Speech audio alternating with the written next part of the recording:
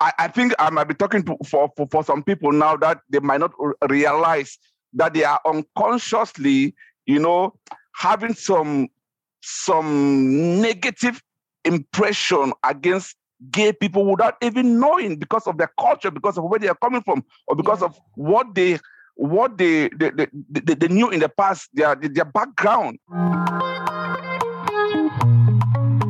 Welcome to the show. I am your host, Anya Fombad, and I spark the hard conversations that challenge questionable cultural and societal norms that threaten the well-being of the African community. And I also share stories about growing up as Africans in Africa and in the diaspora. I strongly believe that normalizing open discussions and sharing experiences, whether good or bad, will not only make you find your voice, but will broaden your sense of purpose and empower others to do the same. So if you have ever tried challenging certain African cultural and societal doctrines, or if you have ever felt like it is about time that we confronted these issues in our African community and do better as a people, or even if you have always been interested in learning about the experiences of other Africans growing up in Africa and the diaspora, then you are in the right place. Welcome to Living African. Hello, everyone. Welcome to another episode of Living African.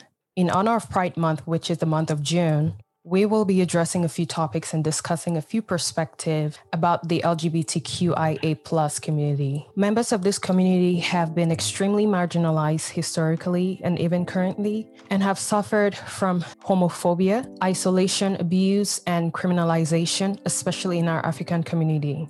Moreover, they have experienced so much rejection from the church and our fellow Christians who have same-sex attraction and made to live in fear, shame, embarrassment, and isolation. So we are here to talk about the church's perspective about the LGBTQIA+ community and how Christians can be more welcoming towards them, just as Christ will want us to. So today we have Pastor Johnson, who is one of the ministers and pastors of the Grace Community Church Outreach Manchester.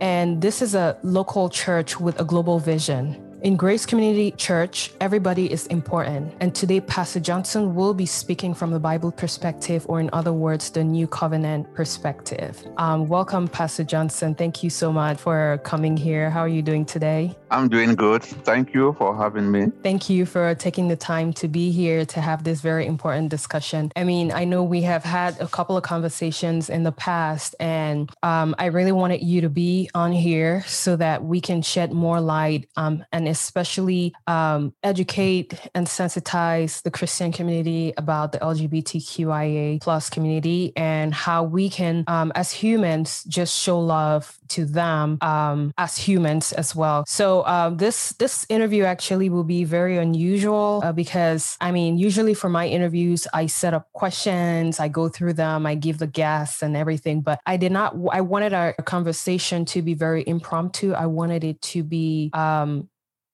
out of the heart. I just wanted it to be as natural as possible. And also, I want this is a very sensitive topic, like I have mentioned. And there are so many questions, both from people in the LGBTQ community, QIA+ community, who are also Christian as well. And there are also questions from us, straight people, or from all communities. This is such a very sensitive and touchy topic that we will be talking about. And we're not here to place judgment. We're not here to point fingers. We're here to have that open discussion, which is the purpose of this podcast to begin with, to spark these uncomfortable conversations that will get us talking with each other, get us talking within our circles and wanting to know more and wanting to be educated. And in that way, through knowledge, we can be empowered to be more accepting and tolerant of one another. So with that being said, I would like for us to come into this discussion with an open mind. I am not a member of the LGBTQIA+ community, so I cannot speak on their behalf. And I believe you can't speak on their behalf either. I am not a pastor. I know you are a pastor, so you can speak from the Bible's perspective, but I will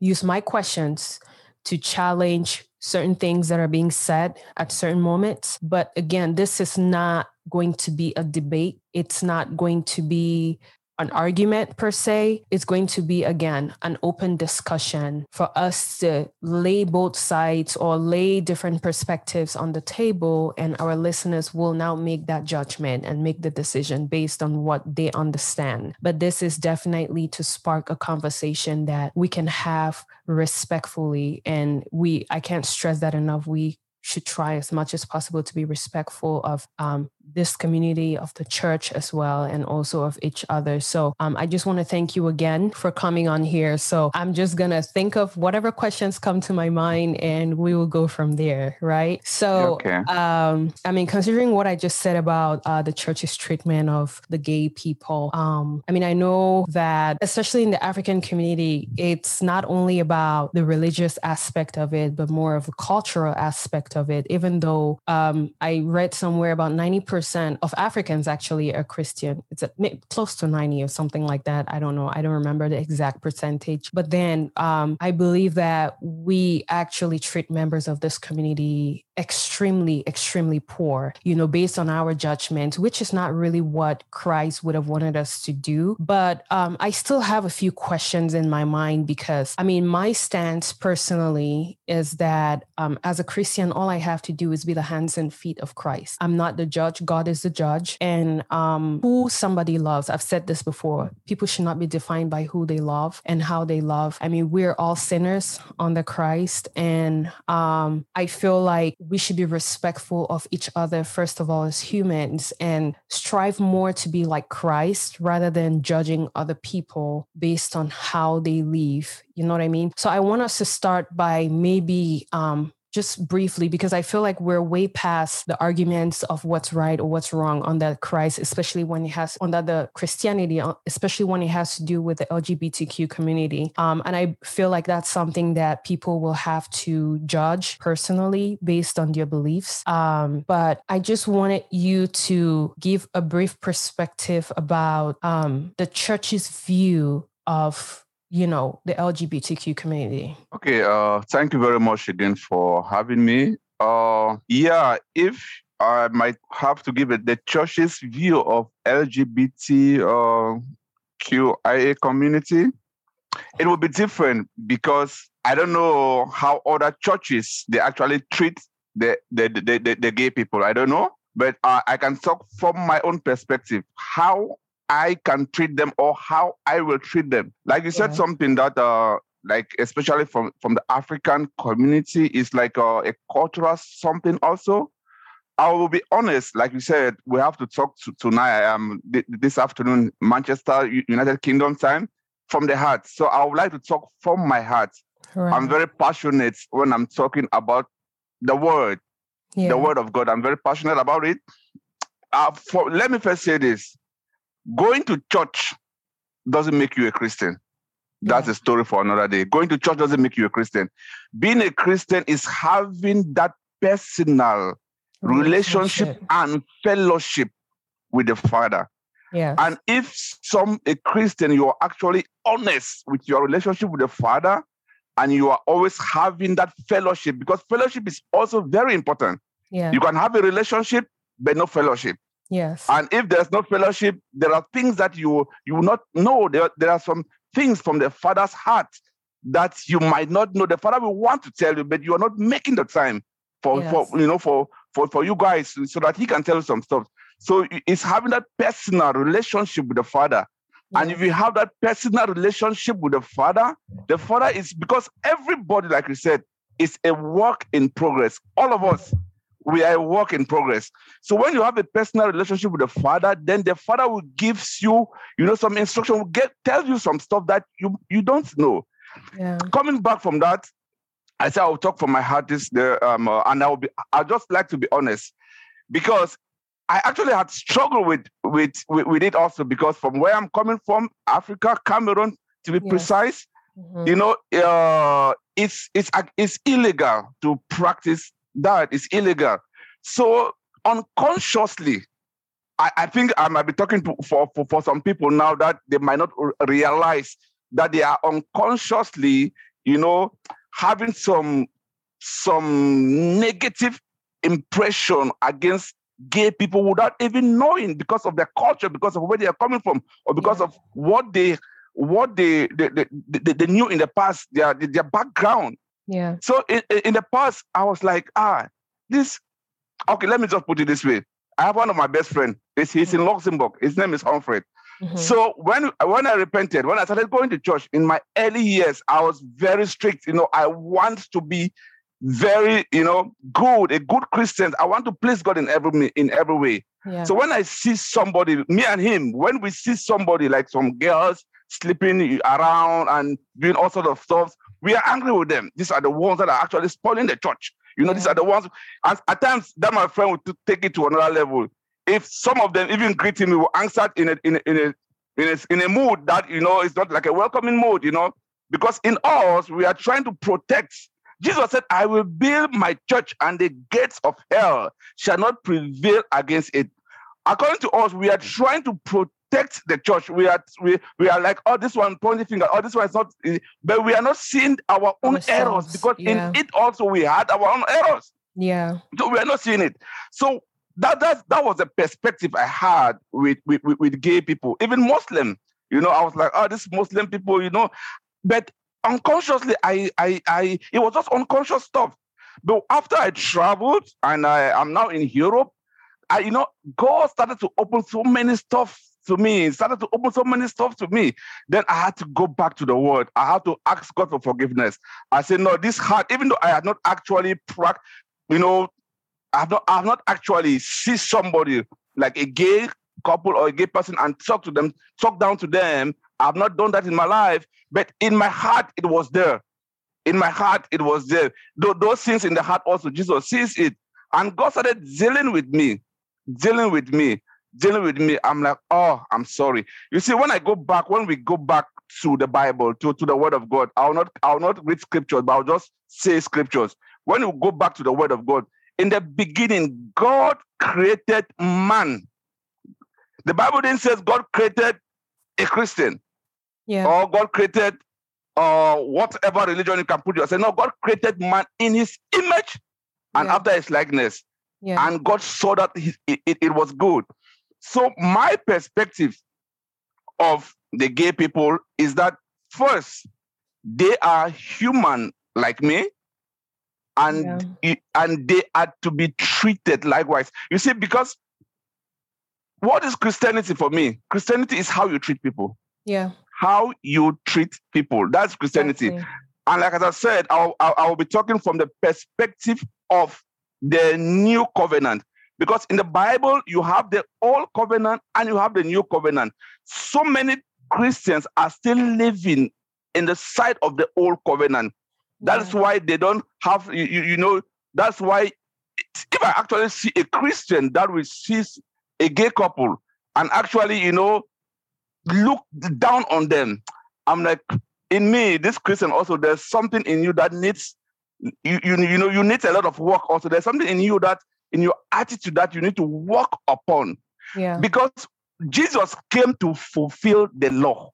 Yes. We are no more in that do's and don'ts culture. Yeah. There are so many that they will tell you, don't do this, don't do that, don't do this. And you will agree with me that when you tell somebody, even your kids, or I have kids, if I tell them that don't do this thing, that's what they will do. Yeah. So we have gone past, we are supposed to go past that level of do's and don'ts. You will speak the truth, but in love. So what am I trying to say? My perspective of gay people is that I love them as human being like me, because that is the one law that supersedes every other law. Yeah. Jesus came and when Jesus came, the people that were living in the old covenant, they told him that no, in the old covenant, Moses said, if somebody did this to me, to us, we have to do this like a tit for an eye for an eye. Jesus said, no, I am telling you that if somebody, even your enemy is thirsty, give them water to drink. So what am I trying to say? The one law that we are supposed to obey as Christians is love. Yes. And that love Love And your there neighbors, are types love of love. yourself. You have natural love and you have the God kind of love. Yeah. Because my sister, I'm telling you, if somebody actually comes now and threaten your dad or do some stuff to your mom, your natural instinct, you will not like it. Naturally, you want to retaliate, you want to react. But if you allow that God kind of love, that God's love in you to react, then you react differently. That's when you can be able to give like water to your enemies. That's when you can be able to love people regardless. Regardless, we are not saying that, like you said, we have gone past that stage to determine if this is sin or this is not sin. We know we know what is right and we know what is wrong. But that's not what we are saying. We're talking about, the accommodating aspect. We just need to love and care. Right. Because I would say this before I leave you. Many times people don't care how much you know until they know how much you care. Yes, yeah. That's very true. And, you had mentioned a lot of things. Something that stood out to me, well, two things that to me, first of all, the criminalization of the LGBTQ community. I mean, I don't know if you followed the news about 2 days ago, Cameroon actually jailed these two guys who were convicted of attempted homosexuality for up to 5 years. It's amazing because with the majority of Africans being Christians, a lot of these countries, they make these laws based on the Christian values, right? But looking into all of that, most of these lawmakers don't even go to church. They themselves are not even practicing what the Bible says. You know what I mean? So it's like, I still am having a very hard time even understanding the basis by which they make all of those laws and rules and regulations. Now, talking about the Old Testament, like you said, a lot of people, like when I have a few friends who are gay, who are in the LGBTQ community and who are also Africans. And when they post a few things about that community and I go to the comments, a lot of people, which I feel like it's just so ignorant. I mean, they're like, oh, Sodom and Gomorrah, this, that, like I feel like we pick and choose the Old Testament laws. When we want something to look bad, we pick and choose which laws, because if we wanted to go with each of the laws in the Old Testament, first of all, for which Sodom and Gomorrah that wasn't the only, homosexuality wasn't the only, in fact, it wasn't even known at that time as homosexuality. I did some research and I discovered that the term homosexuality was actually created, I believe, like in the early 1900s, which was way after the Bible was done. So it wasn't even termed homosexuality at that point. Maybe in the Bible you have like some translations that just term it based on the modern language, but it wasn't even known back then as homosexuality. And a lot of Africans look at this as, it's against our culture, it's a westernized thing and stuff like that. While slavery, the Bible talks about slavery, right? Even in the New Testament, slavery is bad, but the Bible, kind of was not really against it. Actually, was telling slaves to obey their masters and, all those kind of things. And Christianity brought slavery to Africa. You know what I mean? So I also did another research, funny enough, which stated that homosexuality or men, because since it was termed in the early 1900s, but since before colonization and Christianity even came to Africa, men were having affairs with men. Now, based on the Christian values, honestly, like I said, I'm not a pastor. I also have conflicting thoughts about all of that, but that's something that we all have to make a judgment based on our personal beliefs with God, as you said. But I honestly feel like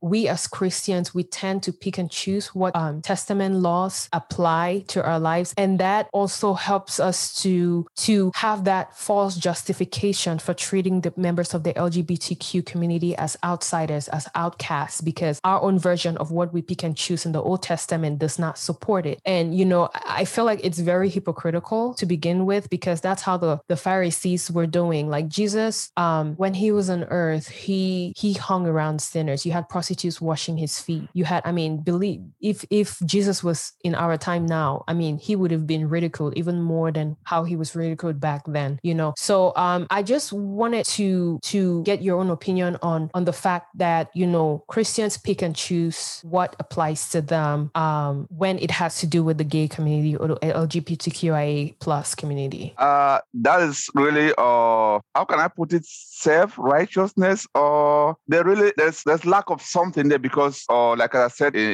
before, when you have that relationship with God and that fellowship with God, there are things that you will grow past. Yeah. See, salvation, if you want to describe salvation, is in 3 stages: immediate, progressive, and ultimate. The spirit, the soul, and the body. So when I became a born-again Christian, the word says, any man that is in Christ is a new creature. Behold, all things are passed away and all things have become new. What has become new? What all things has passed away? It's your spirit, man. It's talking there about your spirit. That is immediate. Automatically, you don't have that nature anymore. That sinful nature anymore. That nature is transformed. The Bible says you have been translated from the kingdom of darkness to the kingdom of his dear son. So your spirit man is okay. Now you come now to the soul. That's where all the problem of this earth is. The soul, because that's where the mind is. That's where emotions are. And now the word says that do not conform to the standard of this world, but be ye transformed by the renewing of your mind. That now is a process.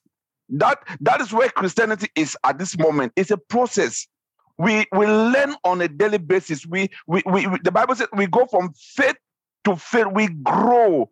So any Christian that we pick and choose on how to demonize the gay people and try to say say all manner of bad things against them, I would say if that one is a Christian, their level they still needs to grow. They are still they are like baby Christians. They are baby.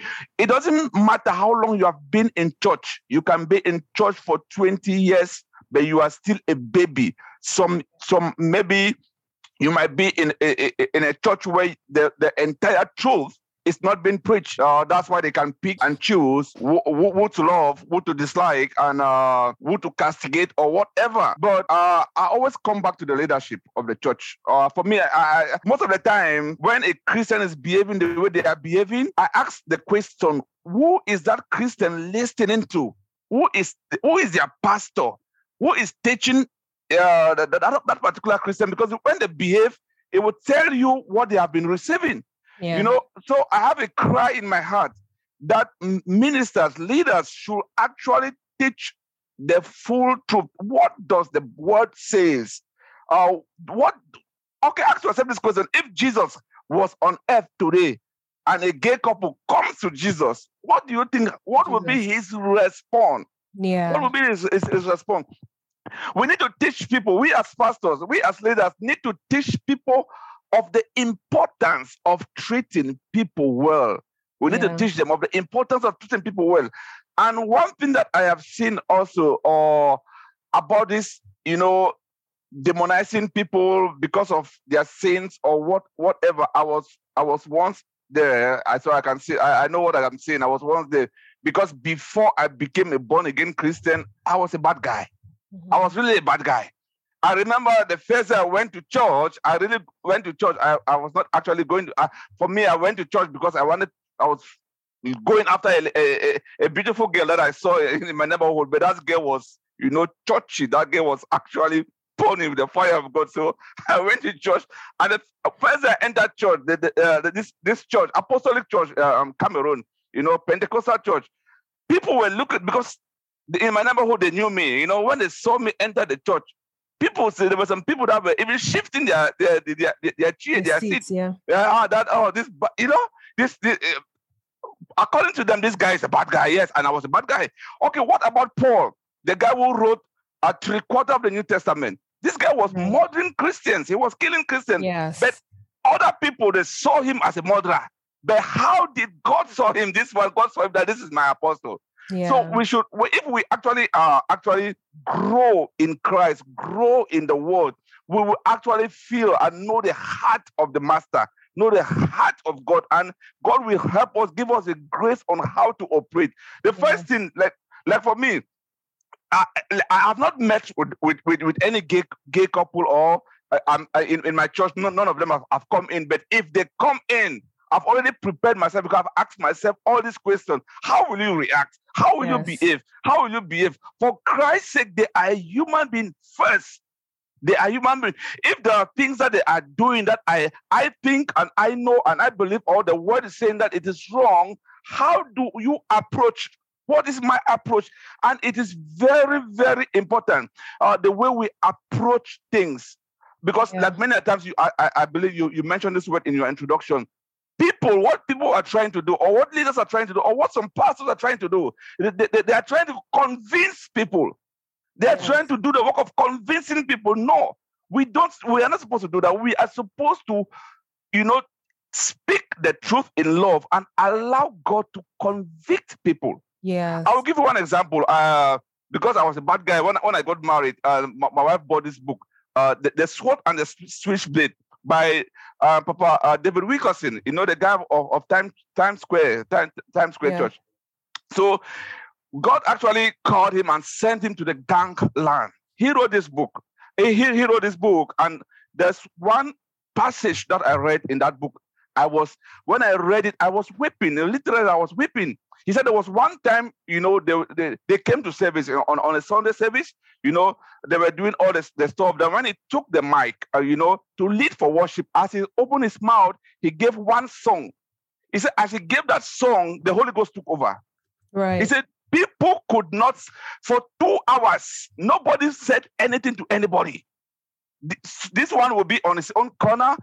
This lady will be in her own corner, sleep, or flat on the floor, and they were worshiping. They were all broken. Everybody was broken. My point is, we should create an atmosphere. We as leaders, pastors, you create an atmosphere that will cause the glory of God to come down in the service, or to come down, because any man of God carries a presence. Right. Any man of God carries a presence.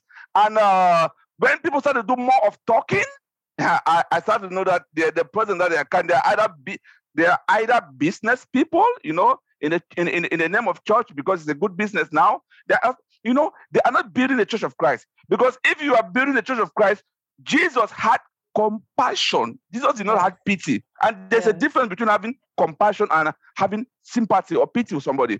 Compassion will move you to react. Is that feeling that is going to move you to react, to alleviate the situation of that person that you think is suffering. That's what compassion does. Compassion puts you also in that person's shoe.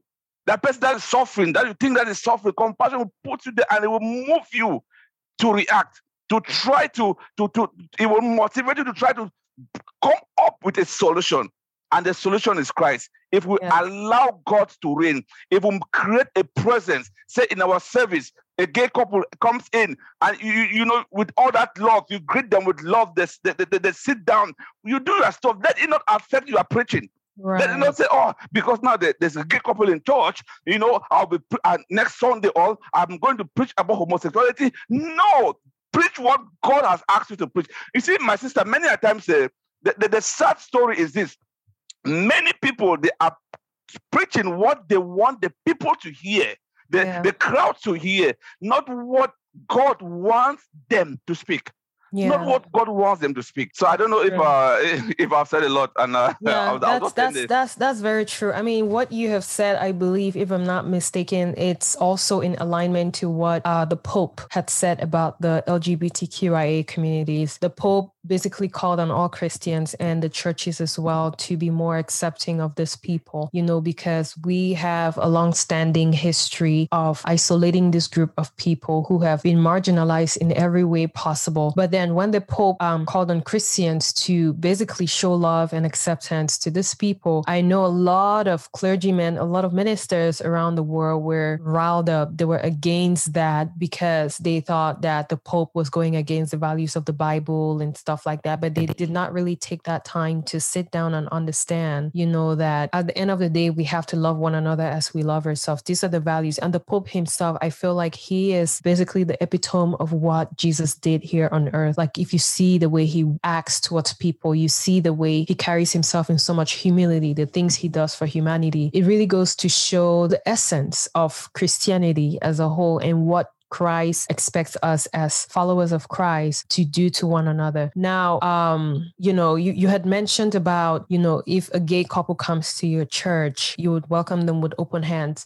What will you do if a gay couple or just a member of the LGBTQIA plus community wanted to participate in leadership in your church? That's a very sensitive one. That's a very strong one. Wanted to participate in leadership in my church. The point is leadership. You. How can I put it? Okay, say because I'm working under a pastor, so I follow the vision of the vision that God gave that pastor. So I'm serving under him now. Say I have a ministry tomorrow.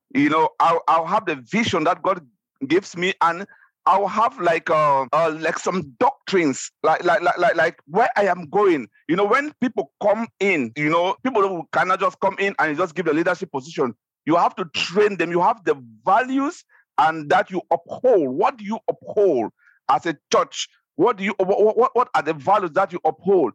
So let me rephrase my question, right? Yeah. So not necessarily leadership position, but just participating in church, in carrying out the vision of that church.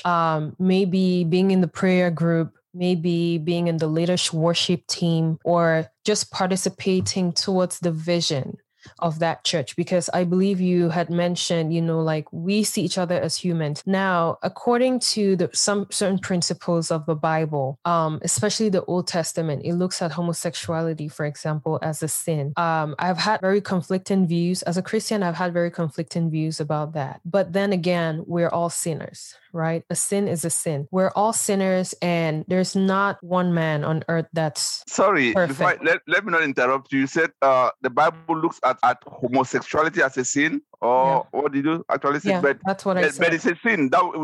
I believe we have settled that. It's a sin. So that's what the word says. We're talking in biblical terms. So I'm referring to biblical terms. Yeah. So we are all sinners. Regardless of what we do, we're all sinners. Yeah. And there's not one perfect man on earth, because sin started from Adam and Eve, and we have been doomed to be sinners. Now, I don't think what the church let me just even say, because we're really focusing on the church, I don't think what the church considers as sin should define people's ability to serve the purpose of that church.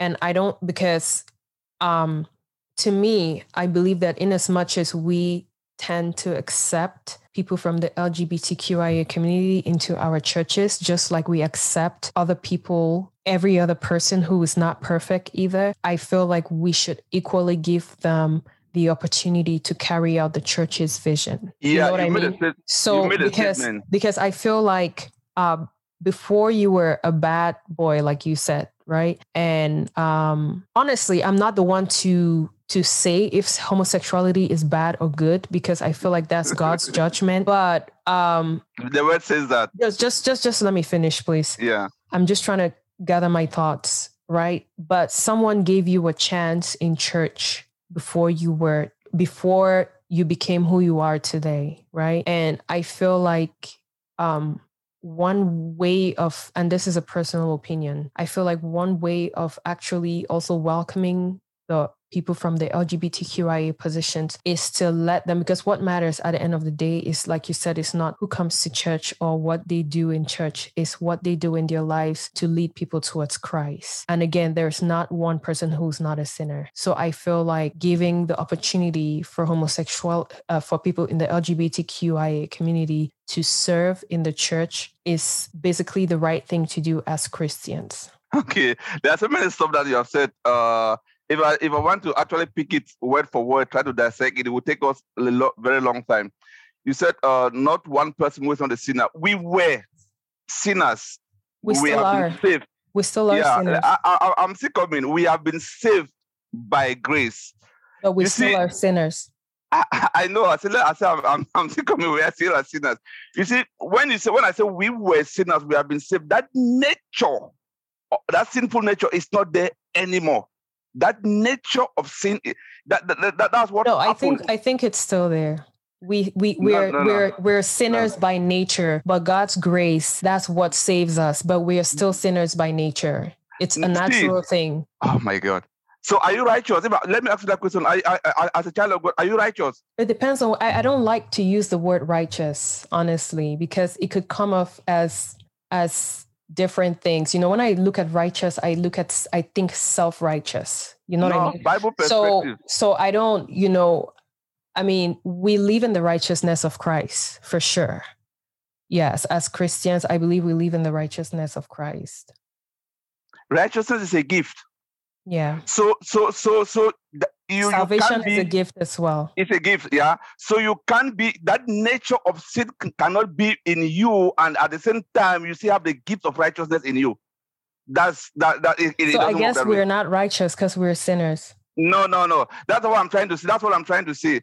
That we were sinners. We have been saved by grace. That's when 2 Corinthians 5:17 comes that if any man be in Christ, he is a new creature.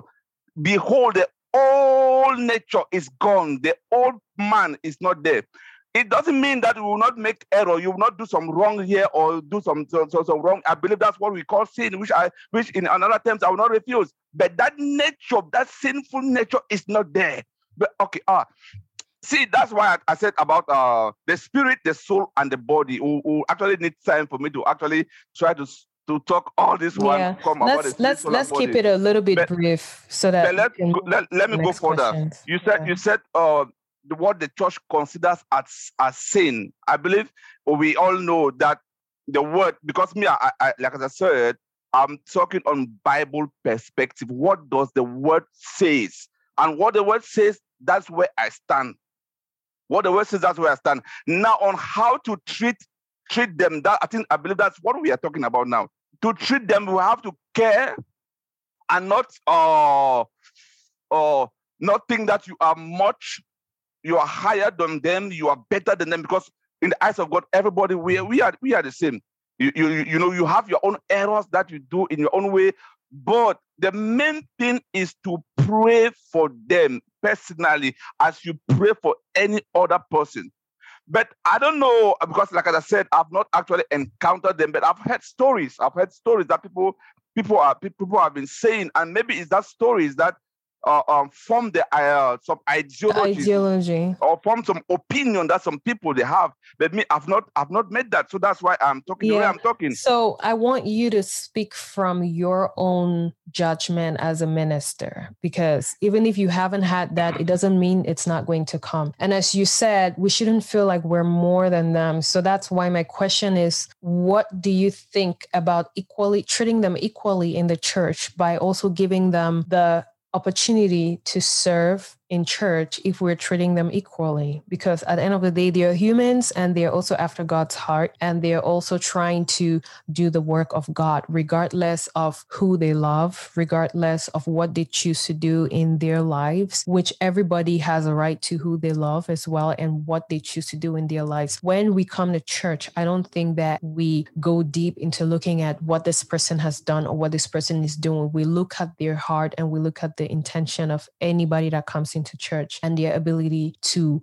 serve Christ and push the vision of God. And I feel like that's what we should be looking at. But then when it comes to members of that community, which I believe that's also what influences the reactions of Christians towards members of that community, it's like we tend to look deeper past their heart. We tend to look deeper past their search for Christ, their relationship with Christ. We go now to their relationship with themselves and the relationship with other people, which I don't think it's fair enough. I think this one is an individual perspective, because if it will actually depend on what the Lord is leading me at that particular time. Because if I want to go by my own standard that I will put in place, for I give anybody the chance to serve in church, if I want to go by my own standard, it's like when somebody comes in, when somebody believes Christ today, that person is a baby Christian, and now you start to teach that person. You start to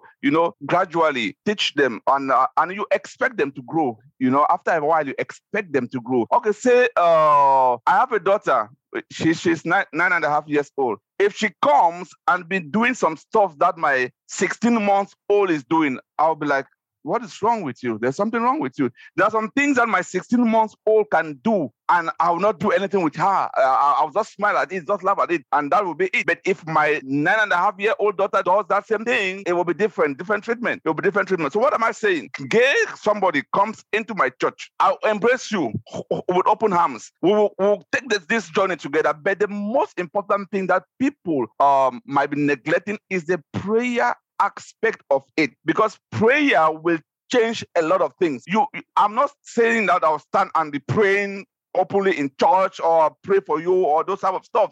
In my closet, I take you as a prayer project. Pray for God, because for Jesus to actually visit you, meet you, you understand. Then why I'm praying for you, I am also dividing the word as I should divide it. Whatever the Lord put in my heart to preach, that's what I will be preaching. And I will also be sensitive that I have different kinds of people in the church. People from different backgrounds, different cultures. For different spheres of life. So, but for me to give you a leadership position or to serve, because when you say serve, it depends on what level of serving. There are different levels of serving. I think it should be based on qualification, honestly. Qualification. It should, because it should not be based on who they are. That's my personal opinion. And maybe this is one of the parts that we will agree to disagree. Also, even with the aspect of praying, I don't know, I'm not comfortable with the whole prayer project statement, but even with the aspect of praying, I have spoken to and I know a lot of people in this community who basically spent their lives trying to pray the gayness out of them, which it never happened. It never happened, because like I said, as a Christian, I really, really try to get very sensitive, especially with these topics. And I can only do what my heart tells me to do, which is to show love and show equality to members of this community. But I cannot tell you what to do. I can't tell anybody else what to do. But I know that for a fact, and I'm not trying to open another can of worms, because we could stay here for hours and hours talking about this, but you can't help who you love. Even as a heterosexual man, you cannot help, that you cannot help who you love sometimes. Yeah. And I mean, there is a whole science behind attraction. There's a whole science. And there's even it starts from the chemicals released by your brain and all of that. Like I said, I'm not going to go deeper into that, but these are the gray areas, especially as Christians. And I would only imagine that the Christian members of the LGBTQ community even struggle with this way more than we do. They have more questions, way more than we do, because I feel like Christians spend time trying to assume answers to these questions, or at least find answers to these questions that fit their rhetoric, and not necessarily come in with an open mind and use some values that Jesus left for us on how to treat these people, because if I like specific men, like who are tall or have certain features, or if I'm more attracted to them, like I said, which is a chemical reaction, and then let's just say my parents give me like a very short man, for example. I'm just giving a random example, or something that's totally opposite to what I have. There's no way that I will ever, even if I have to pray to God for me to love that person, chances that I will love that person, because it's not my preference, is very low, So yeah, we pray. I don't only think that we should pray for them, we should pray with them and try to understand their struggles. These people struggle from a lot of anxiety. They struggle from a lot of confusion. A lot of these people don't even know, especially for the homosexuals, they don't even know that they're gay. Most of them, until they see that, I don't really have an attraction to women. I don't really like what's going on with me. It's like they have all these questions, and then they find themselves actually being naturally attracted to members of the same sex. And that's how they even discover these things. You know what I mean? So, like I said, at the end of the day, only God knows everything. We are trying to use the principles from the Holy Book, and we're trying to make the judgment based on our Christian values. But at the end of the day, we don't know everything. Only God does know everything. So that's why I tend to be a little bit more sensitive. There's this book I was reading. It's called "Is God Anti-Gay?" And it's by Sam Allberry. That's Allberry. And he is actually a gay minister. Or I don't want to say gay minister. He's minister who has same-sex attraction. And I'm not done reading the book. I'm almost done. It's a very short book, less than 100 pages, a very easy read, but straight to the point. He uses a scripture. He really explains a lot of things. And he also explains his dilemma. He asks like most of the important questions that we as Christians have, and maybe some gay Christians or homosexual or just a member of the LGBTQ Christians have, or not even Christians, but we just have all of these questions. And these questions, like I said, are never really answered, just like most questions that we have about the Bible, and it's very eye-opening because I learned a lot of things that I feel like everyone who has these questions should actually read that book and learn. And he had a few questions there, which they kind of answered some of my questions, like, is God anti-gay? Actually, God is not anti-gay. If the Bible says that, being gay is sin, right? A lot of things are sin. God is not actually anti-gay. But God is anti-sin because sin was basically what, we as humanity were cursed as. I really don't want to be quoted, but I feel like you should read the book and really understand. But he said something, and I'm definitely not quoting him right, so I'd leave it at that. But I honestly feel like homosexuality should not disqualify people as Christians. I feel like if we are trying to treat people equally, if we are trying to treat people equally regardless of their sexual orientation or their ethnic background and stuff, we should make sure that we're giving them equal opportunity. It's the same thing as slavery. Slavery today we know is bad, right? But the Bible doesn't really think it's bad, right? Based on the scripture, based on the things that were stated. And that's the rhetoric that the Christians, in the Western Christians back in the day, that's what they brought to Africa. Back then, the slaves did not have education as the white people. The slaves were not even qualified to attend church or sit in the same room as their masters. So that was the norm then, because guess what? The Bible encouraged that. Right? But now it doesn't mean that it's right, because we have been more open-minded. We can now learn and understand that at the end of the day, it doesn't matter your color. We are all equal and we should have equal rights. Same as at the end of the day, it doesn't matter who you love. As a human being, we are all equal and we should have equal rights. There's still some people today who believe slavery should not have been abolished. There's still some people today who believe that, So I feel like regardless of what you choose to agree on or to disagree on, the purpose of our hearts, and also our hearts should be looked at, our intention as Christians. If we look at each other heart to heart, then we will treat each other better. That's just my own opinion about this. And you can give your own, maybe your closing statement about that as well. Okay, I like the word you said, pray with them. That is good. I said, you say you don't like the prayer project, maybe it's a project thing that you don't like about it. Pray with them. That is good. For me, my closing remark for all is this, that because I have not actually experienced a gay couple coming to church and I've been with them for a while, I can't actually say much. But like as I said, growth is necessary. Like all what we are saying here is we are trying to tackle it on the physical or the intellectual or the scientific realm. Once as you go at that realm, you miss the point.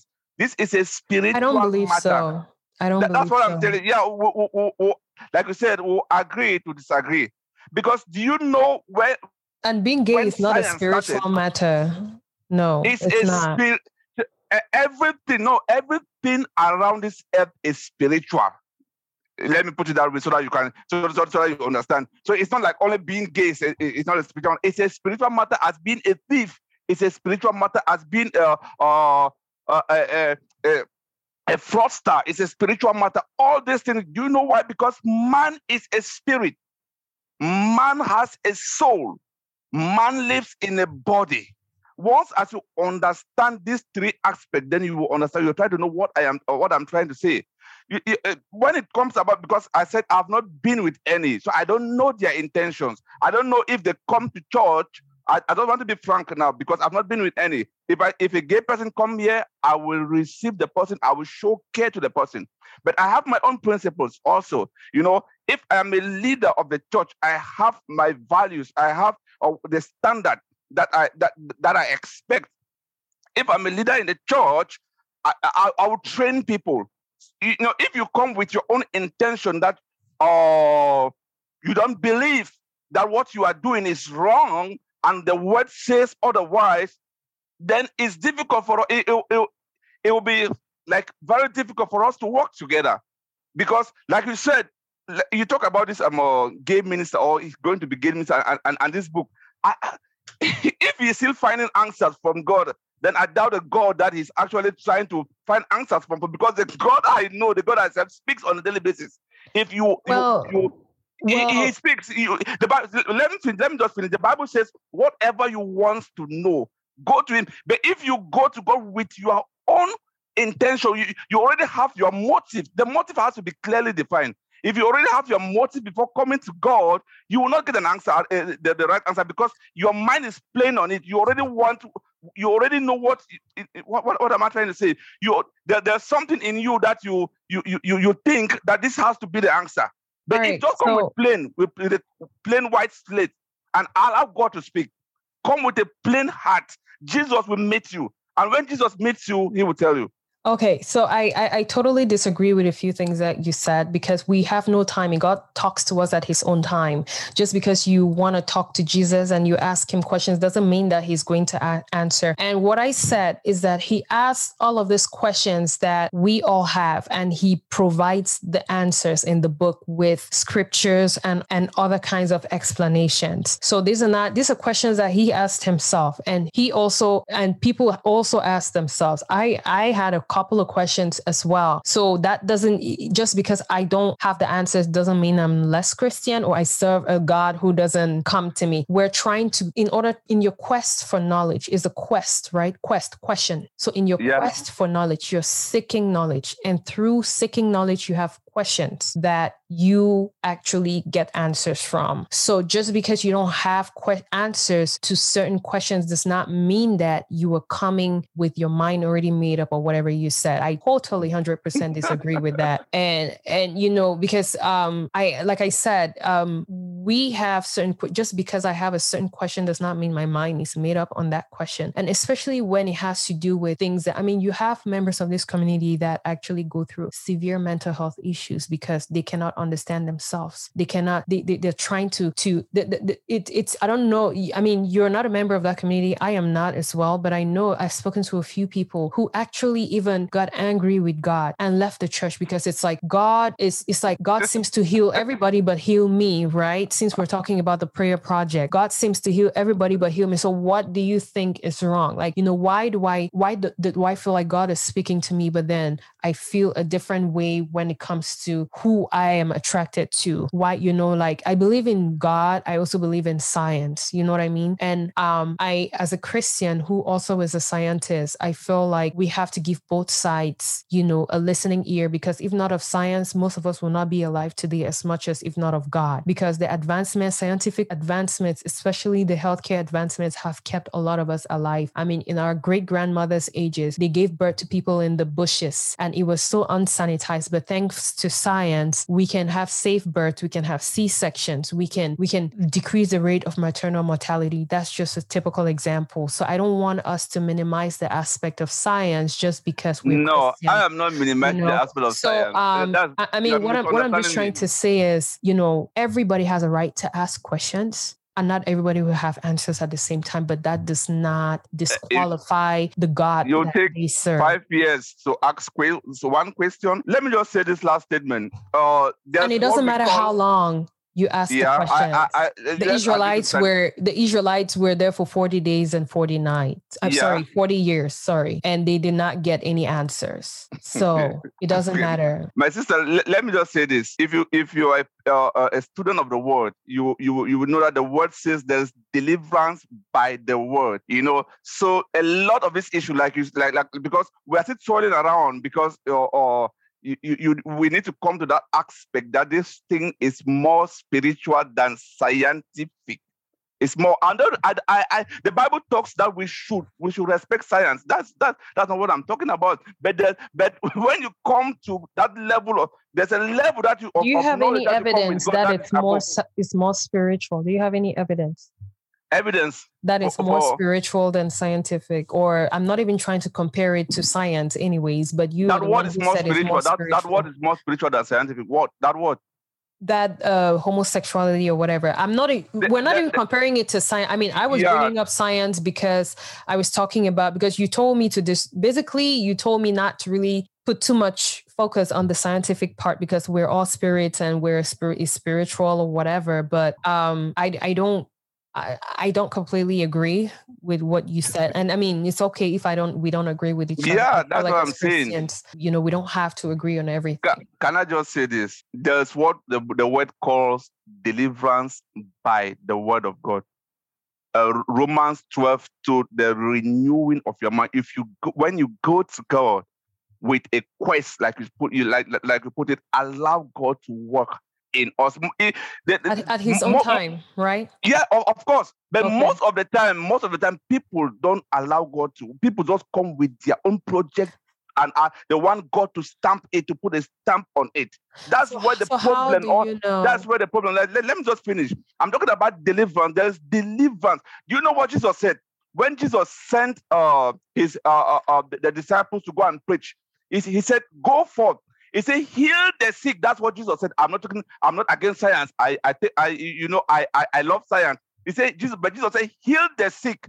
Jesus said, "Raise the dead." Jesus said, "Cast out demons." That was from the mouth of Jesus. Cast out demons. I'll leave it there.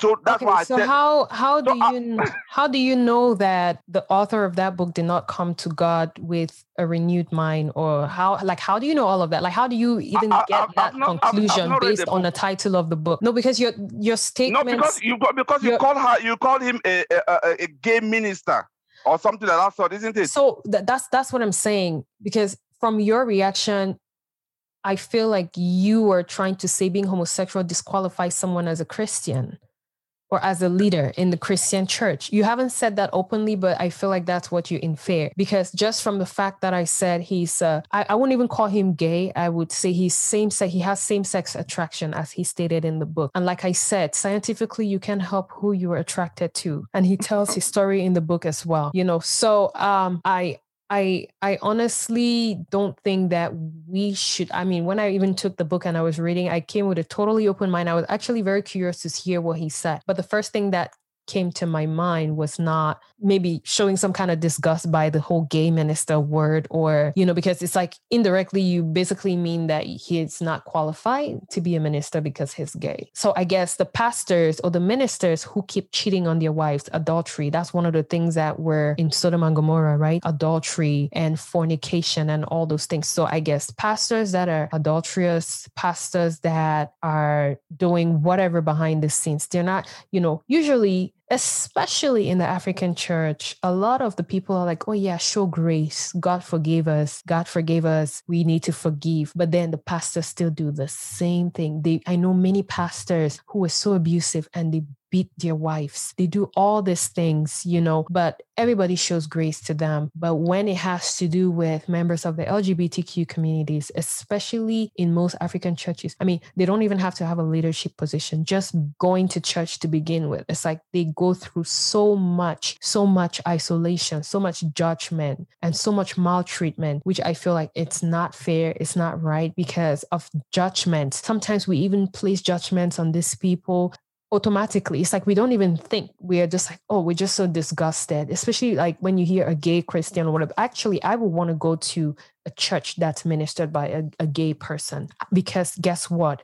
I want to hear what they have to say. I want to see their heart, because guess what? I have gone to a church that has been ministered by a man who is fornicating. I have gone to a church who has been ministered by a pastor who abuses his wife. And that just makes up the fact that we are all sinners. But it doesn't make any of them right. God. All of them are wrong. It doesn't make any. It doesn't make any of them right. Remember, I said we're not trying to say what's right or what's wrong.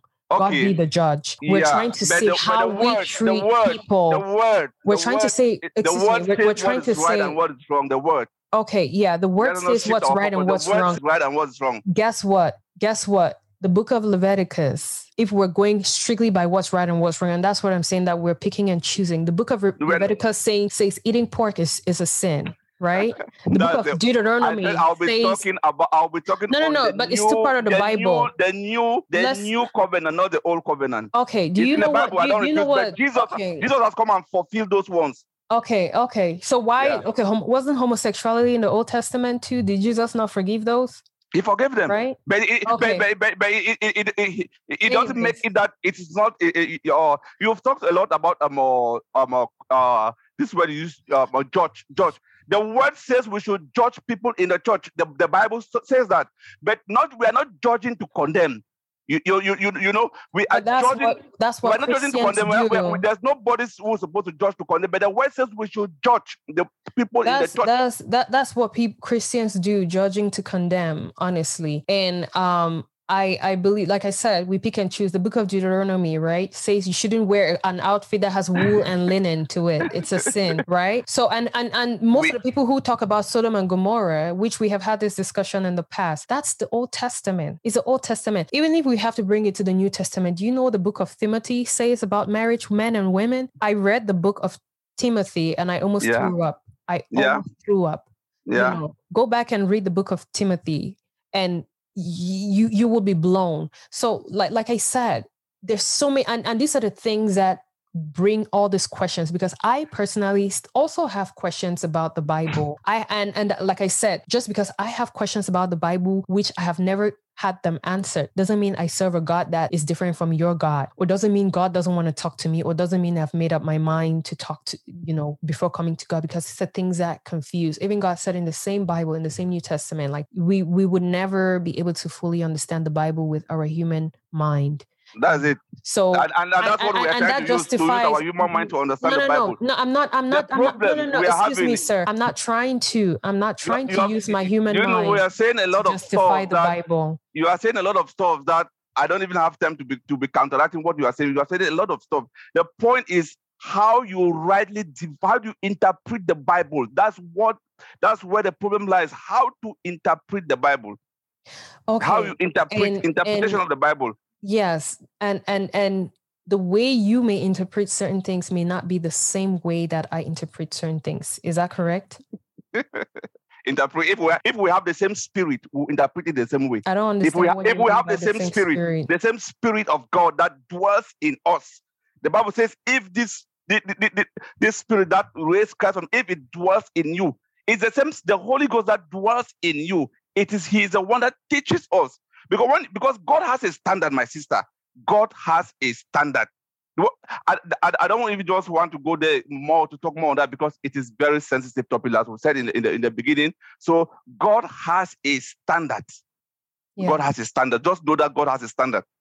God has a standard. What I'm saying is, do you know why I said, the way we interpret the way I interpret the Bible may not necessarily be how you interpret the Bible. We don't necessarily have to have the same spirit, because like I said in the book. What do you mean by don't necessarily have the same spirit? The Holy Spirit is one. Can I finish what I'm saying? Oh, no, because you are saying things that just just out of. Because when you're trying to use the Spirit to be the reason why we should interpret the same way. The Holy Spirit is one. Yeah, we believe in the Holy Spirit. But believe me, you and I, we totally have a different interpretation of the book of Timothy, for example, compared to maybe another minister. Because there's some people that really believe in the stuff that's written in some parts of that of that book, which is totally wrong in our community right now. But there's some people that stick to that. I don't even want to go to so many other parts because we're almost digressing right now. And this discussion will never end. And that's the whole point, because we have all these questions which are not necessarily answered, but I'm just trying to say that the book of Timothy is so demeaning towards women. It's unbelievable. It's the way you interpret it. And that's what I'm saying. You interpret it different than me. That's what I'm trying to tell you, that it's still part of the Bible, but the interpretation must not always be the same. And that's what I'm just trying to tell you, because you're saying that is the way I interpret it. But excuse me, we may not have the same way of interpreting it. And that's what I'm trying to tell you. You need to study. You need to study on how to interpret the Bible. Okay, you need to learn, study on how to interpret the Bible. But I don't think you necessarily have a better way to interpret the Bible than I do, just because you do it differently. And I think we should just agree to disagree there, because now you're trying to make it seem like I don't study enough to understand. No, but when you say that the book of Timothy is very demeaning to women, you go back to the core. What was this guy saying? To which group of people was this guy saying? What was happening at that time? No.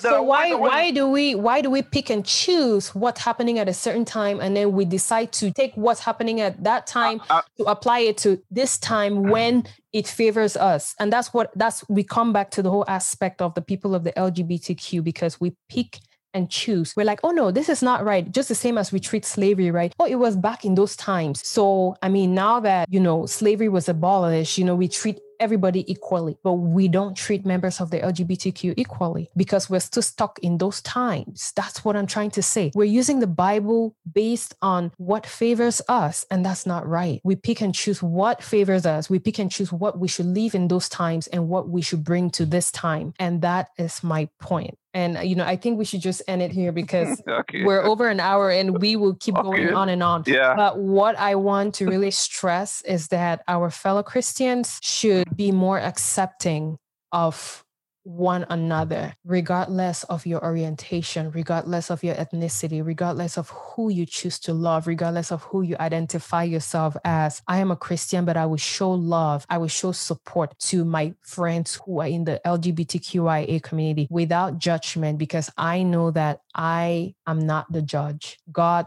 is the judge. And what I can do is to be the hands and feet of God, to sit with the sinners, to sit with the righteous, to sit with anybody from regardless of their orientation, regardless of how they choose to live their lives. My way of living my life should be an example to people. And it's not my place to tell people what to do and what not to do. I have to leave that interpretation, and I have to leave that to them to make that decision based on their personal emphasis on personal relationship. It's not a collective relationship. It's a personal relationship with God. So that's where I will end. Thank you very much. The last word from you, not long, just a sentence.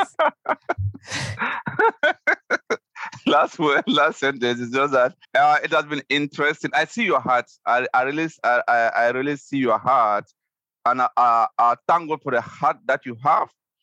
Because you are doing a great job trying to, knowledge is great, but I think the understanding of that knowledge is what it makes the difference. But I see your heart. That's what I'm happy about. And I want you to see the heart of all members of the LGBTQ as well. That's all I want you to do, and that's all I call on all Christians to do same.